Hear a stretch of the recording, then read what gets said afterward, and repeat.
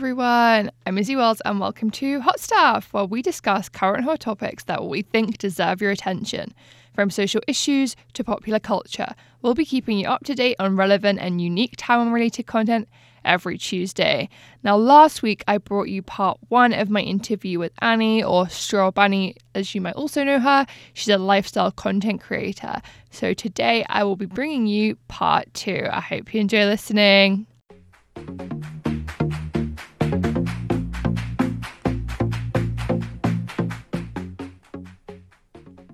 So let's talk more about what it's like to be a content creator. It's becoming more and more popular, and I think especially people are really realizing it's like a viable career option. Like you can actually make money from it. What inspired you to start making content? Well, when I was younger, I always used to watch YouTubers on YouTube, and I always enjoyed it. And it was the only thing probably in my life that made me feel inspired in some kind of way. So I always wanted to start a YouTube channel, but I was very, very awkward in high school. This is when I started feeling like, oh, I want to have my own YouTube channel. And I would turn on the camera and I'd be like, oh my God, what do I say? Yeah. Like, I have nothing valuable to say, So I would say that's when I initially wanted to start. But then later in my life, it kind of just made sense. Like I studied business, I focused in marketing, and just having a social media platform always, helped me separate. It was like a competitive advantage if, amongst all these other marketing students. To also do your own personal social media. But then at the same time, I feel like if you're a person that ever wants to start your own brand, start your own business, I feel like social media is such a great stepping stone, because even if you're a business and you're not branding yourself as like a personal brand, you still need to know how to use social media. And I feel like it's not going to go away. So I feel like it's actually very good to learn and understand how it works now and what are the current trends. Yeah, for sure. Yeah, because I think like marketing, like so much of it is social media, right? And if you can be like, oh, look, I can prove to you that I can do this because I have, a following, I produce this content, like super right. Like that does set you apart from kind of like a public portfolio. Yeah. And what does an average day look like for you? It does vary for sure. So right now I feel like I'm in this stage where I have a lot of work to do to improve my content. I feel like it's constantly about like how to improve your content, how to make your content more valuable, how do you, keep, audience retention, like all that kind of stuff. So right now I am spreading myself out a little bit thin. I'm doing YouTube, I'm doing Instagram, I'm doing TikTok, I'm doing a podcast, and my family is just like, Annie, like, what are you doing? Like, you're literally on thin ice. And I'm like, hold on. Like, I know I'm on thin ice. So that's why every day looks different. I'm working on something different every single day. But the reason why I kind of set myself up like this for now and for the next few months is because I need to kind of rebrand a little bit, because I focused a lot on Taiwan content in the past. And when I left Taiwan and I went back to Canada, I realized I don't know what to film anymore. Like I set up myself to be a content creator in Taiwan, but who is interested in Taiwan is a limited audience, because not a lot of people, I mean, like, sure, they know Taiwan, but how many people are interested in coming to Taiwan? So I realized that as a content creator, if I wanted this to be long-term and sustainable, Taiwan's a great niche, but for long-term, longevity, I don't know. I'm not sure. And that's the part. Sure. Like when I went to Canada, I was like, what do I film? My content creation's over. There's nothing. I mean, I don't know why I don't feel inspired in Canada. So that's why I realized I actually have to find a more general niche to start expanding onto. And of course, still keep the Taiwan content there for sure, because I think it's valuable. But in order to broaden my, the people that could be interested in my content, I need a more general niche for sure. And do you see like creating content as a job or a passion? I would say it's a mixture of both right now, for sure. I would say for sure it's a passion, because I feel like I'm always working on myself. I'm working on, communication, storytelling, speaking skills, what information or knowledge do I have that is valuable to offer to an audience. So there's a lot of like personal and like soft skills that you're working on, and then obviously the technical skills of editing, content creation, and just putting together a piece of content. So in that kind of sense, like, yeah, sure, it's a passion, but a lot of the skills, the soft skills and the technical skills, are very transferable to work. So even the work that I do outside of content creation, very transferable, I would say. And how much do you plan content and how much is it spontaneous? I feel like in terms of having a plan, you need to have a plan. You need to have a strategy because every day social media is becoming more and more competitive. And yes, sure, you can just blow up. But the thing is that a lot of people are blowing up. And it's about when you blow up, can you turn that into something that's sustainable? Can you turn it into something that's a business? And if you don't know how to do that, then it's just a one-time blow up. It doesn't just because you blow up doesn't mean that you have a full-on audience. Because many times in the past, like this is my second YouTube channel, and in my first YouTube channel, I had several videos that blew up, but the audience they never stayed. Right. I had 30,000 subscribers and less than 1,000 of those subscribers actually watched my content. And it's because I kept on blowing up in different niches and I never continued with it, and I didn't understand the strategy behind social media. What kind of stuff was your first YouTube channel about? It was very random. Like I started off a little bit in fashion because I was a little too awkward to speak in front of a camera. And then, I did a little bit of makeup stuff, a little bit of hair stuff. I did, some random, it's just so many random videos. And honestly, I feel like it was a very necessary stage in my life just to understand how to edit and like get comfortable speaking in front of a camera. But I realized it could not work out because I did not understand the strategy behind social media, and every single platform has a different strategy.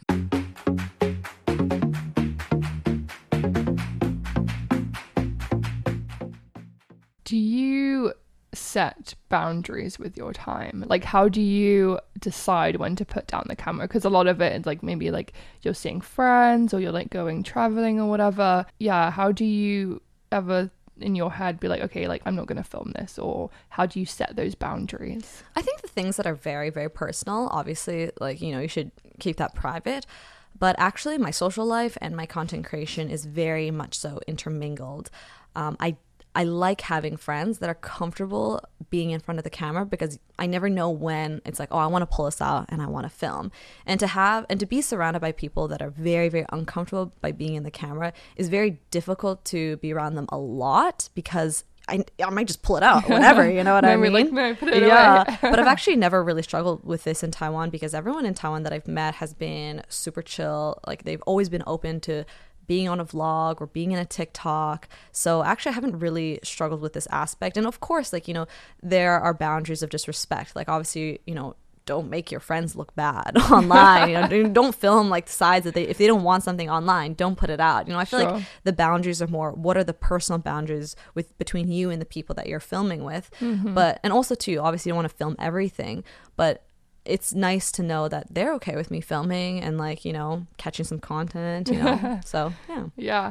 And does it like ever get tiring? Because it is like your, your daily life, or again, you said like, social life. Does it ever get tiring being like, oh, like I feel like I need to film this, or, always kind of thinking about it? So when I start off in content creation, I start off in fashion, and I would get very tired about filming fashion related content. But when I started focusing a little bit more on lifestyle and kind of like improving my own life and working on myself, since then I have never felt a burnout from doing social media. And I feel like that's where the passion aspect comes in. And that's what allows me to have so much drive and energy to be able to do content creation, because it does take up so much time and so much like thoughts and energy. So I actually haven't had a burnout yet, but I don't know. I mean, that's why I'm kind of like, okay, let's just do everything right now, see what works out, and then we'll narrow in, we'll focus in on whatever works. Yeah. But, right now I have the energy to do this, so I'm gonna go for it. What's your favorite part of content creation? Like the editing, the filming, the whole process? I mean, the editing is quite fun because that's the part where you're able to curate a story, I would say. And it's like the part where, as if you're like an art or like a painter, that's the part where you're painting the picture and you're starting to see it all come together and realize like, yeah, this is work. This is a piece of art, actually. So I think the editing part is quite fun. Yeah. And how do you measure success as being a content creator? I would say that if you have the exact audience that you want in the scale that you want, and if it's something that is sustainable for you long term, and if you have opportunities and options to go in whatever avenue you want to. That's probably what I would define as success on social media. So right now I wouldn't say that I'm exactly there, but I'm at the beginning steps of, you know, getting there. But that's where the strategy part comes in, I think. And has being a content creator ever had a negative impact on your mental health?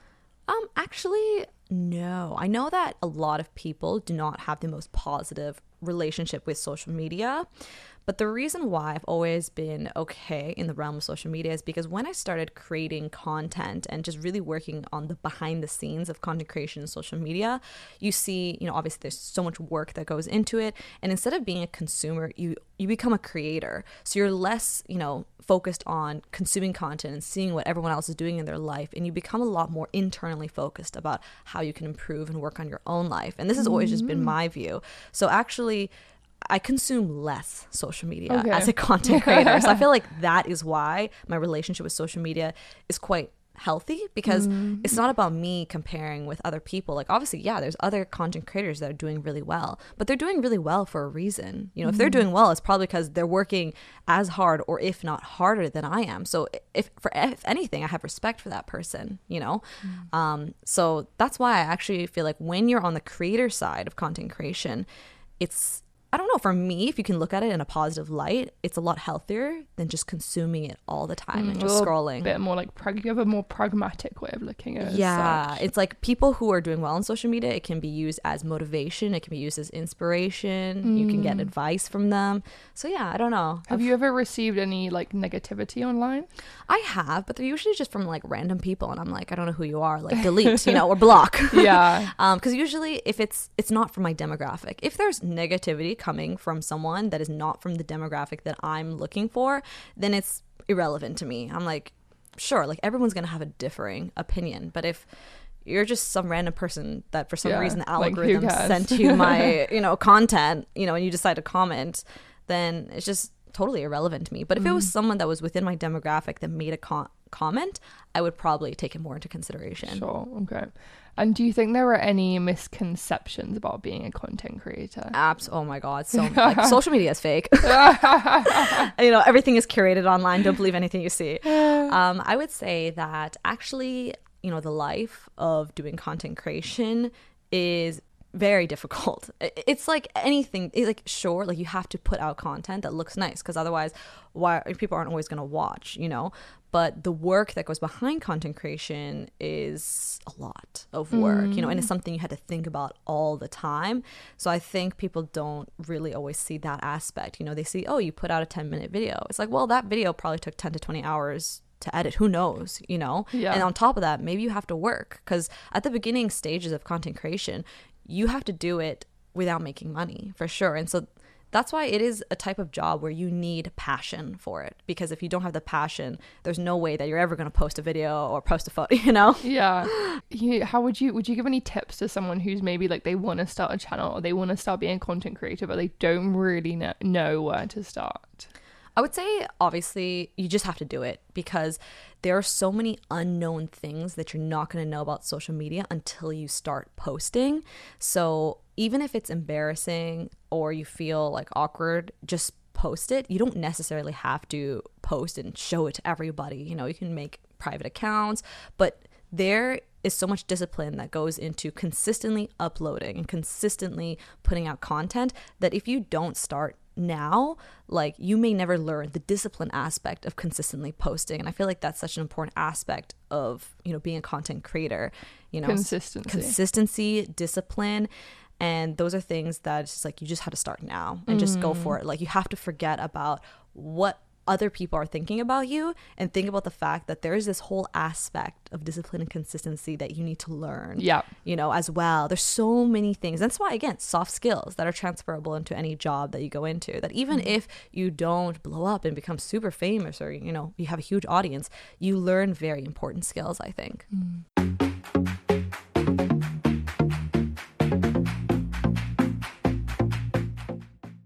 Do you think like you want to be a content creator as like a long-term career? Is that a long-term career option for you? I think that I'm in a position where it could be a long-term career option, but it really depends on, you know, how I do things, I would say, between now and the next few years. I feel like I have to give it my full 110% in the next few years, because I don't want to just like put half my energy into it and, you know, bank on like, oh, I know, maybe one day I'll just have a video and blow up, you know. I actually want to put like all my energy into it and see if this is something that I can make into like a full on like reality in my, it's already like partial reality in my life. Like I do content creation part-time, but yeah, I would say, yeah, like for sure, like it's something that I would want in my life, because at the end, like of course I would want to have my own business, and I feel like it's just a great stepping stone. And a lot of people are curious about how content creators generate their income. Could you like shed a bit more light on the ways that you can make money from being a content creator? I would say it's very, very difficult at the beginning, and you do have to generally do brand sponsorships. But unless you, like, the thing is like you have to have really high engagement. So in order to get those brand sponsorships, that it's like worth it for the company. So at the beginning of when you're a content creator, if you're not super like big or anything, honestly, don't even worry about the money. Literally get a side job. All right. Like this is your side hustle. Yeah. Because you have to work on creating the most valuable content that's going to garner like attention, because right now, like they say that the number one currency is people's attention. So you have to learn, you need to spend all your time learning about how to gain people's attention, how to hold their attention. That's the first thing you have to think about and learn before even thinking about money, actually. So I would say literally don't think about money in terms at the beginning of content creation. Think about your content, producing high quality content, get a side job because it's very like this in the same thing is like if you're an artist, you know, you have to get a side job. You have to get a side gig, whatever that may be. Get something that isn't going to take up all your energy. Because at the beginning it's very difficult, and later on as you start getting higher engagement or you have like a very defined audience, then that's where it can potentially turn into some kind of income. But even then, I know people who seem to be doing very well on social media, but their income is very up and down. Right. So it is a career path that is very unstable, and you literally don't know what is going to happen. So I feel like if you're going into it without passion and just for money, like it's hard. It's so hard. You have to love it in order to do it, and money cannot be a main factor. It's too hard. For sure. Do you think if you're thinking about brand partnerships or kind of like more commercial opportunities, has that ever affected how you make your content, or has that just been a kind of second thought, or like, oh, nice if that happens? You mean like prior? Like, do you mean like if I got a brand sponsorship, then I adjust? Yeah. So either like the sponsorship and you're being like, will it change the way you make content, or if you thinking about a possible partnership, have you ever tried to kind of like maybe angle your content more? I think you had to be very careful actually which brand partnerships you work with, because before in my first channel I worked with a lot of fast fashion brands, and fast fashion brands were getting a lot of hate at that time, but at the same time you would get a lot of views. But actually, even though you're getting a lot of views, it had very bad like a subscriber loyalty to work with these fast fashion brands. So I think you have to be very careful with which brands you actually choose to work with, and make sure that you choose brands that align with your branding and like what you believe in. So I would say in that kind of aspect, you shouldn't have to change your content so much for whichever brand that you're working with. It should align, and if it doesn't align, it's probably best not to do it, because it can really mess up your branding. Sure. Okay, so we're coming to the end of our time, unfortunately. Do you have any future goals or plans for 2023? For 2023, definitely working on my podcast, I would say. I think that is like a really fun What's the name project. of the podcast? And it's where called can people the find Half it? Sweet Half Sweet podcast. Yeah, and it's on. How did you come up with that name? Actually, my friend came up with it. The guy I was originally starting it with, but he's still back in Canada. So shout out to him for coming up with the podcast name. And the name comes from just like, when you're ordering bubble tea, sometimes you won't get full sweet, you get half sweet sugar. But then it's also a reference, for me being half Taiwanese, and also there's a bit of cheekiness in it, just half sweet, So I feel like it just relates in many aspects of my life. So that's why we went with that name. And then I feel like, I don't know, I just thought it was cute. So. Yeah, no, I like it. It's catchy. And where else can our listeners find you online? So I'm on YouTube, TikTok, Spotify now with the podcast, Instagram. And that's Strawberry. Yes, Strawberry. Everything but Twitter. I don't have Twitter or Snapchat. I deleted that yeah, 5 years ago. Yeah, I know. No one uses Snapchat anymore. Yeah, I don't use it anymore. But yeah, many places. Amazing. Well, thank you so much for coming in today. I really enjoyed chatting to you. Thank you very much. And listeners, go and check out Anni's content. All right. Bye.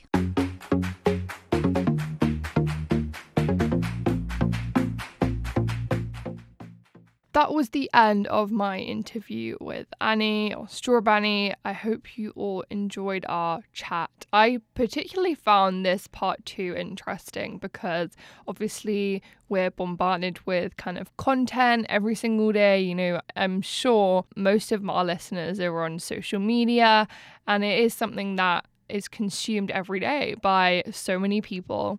And I wanted to know more about, you know, what is the average day like? How do content creators really kind of generate income? And how does it affect maybe more personal sides of their life? So it was really amazing that Anni came into the studio to tell us more about these sides of being a content creator. And I was really surprised that she said that she hadn't really found any negative impacts from having an online presence on social media. Because I think that's the first thing that some people think of, like they might want to start a channel or start being a content creator, but they're worried about the negative comments they may get online or from people they know even. So I think her view is kind of refreshing in that, you know, if you're thinking about being a content creator, then the social media that you consume, you know, is just helping you kind of make your content better, or, you know, helping you get inspiration, and you're suddenly using these platforms to put out your content, not just to consume.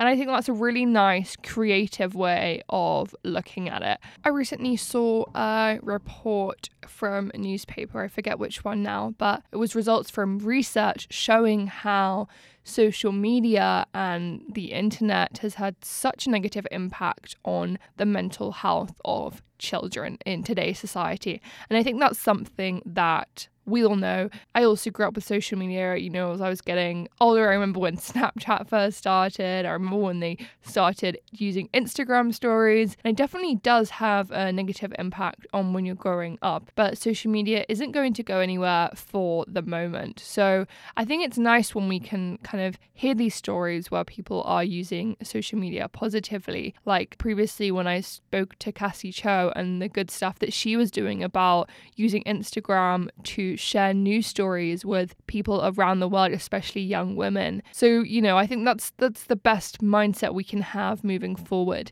is that if we can minimize those negative effects, negative influences, then hopefully social media won't be such a harmful platform that it is right now. So yeah, those are my thoughts for today. If you have any questions or any other things that you want me to follow up, just send me an email. You can find my email address on our RTO website under Isabella Wells, and I will be very happy to answer any queries, any questions, or, you know, if this is a topic that you want to hear more about, then please let me know. It's definitely something that I'm interested in exploring more. Okay, well, that's all for today, everyone. Thank you so much for listening, and I will see you all next Tuesday.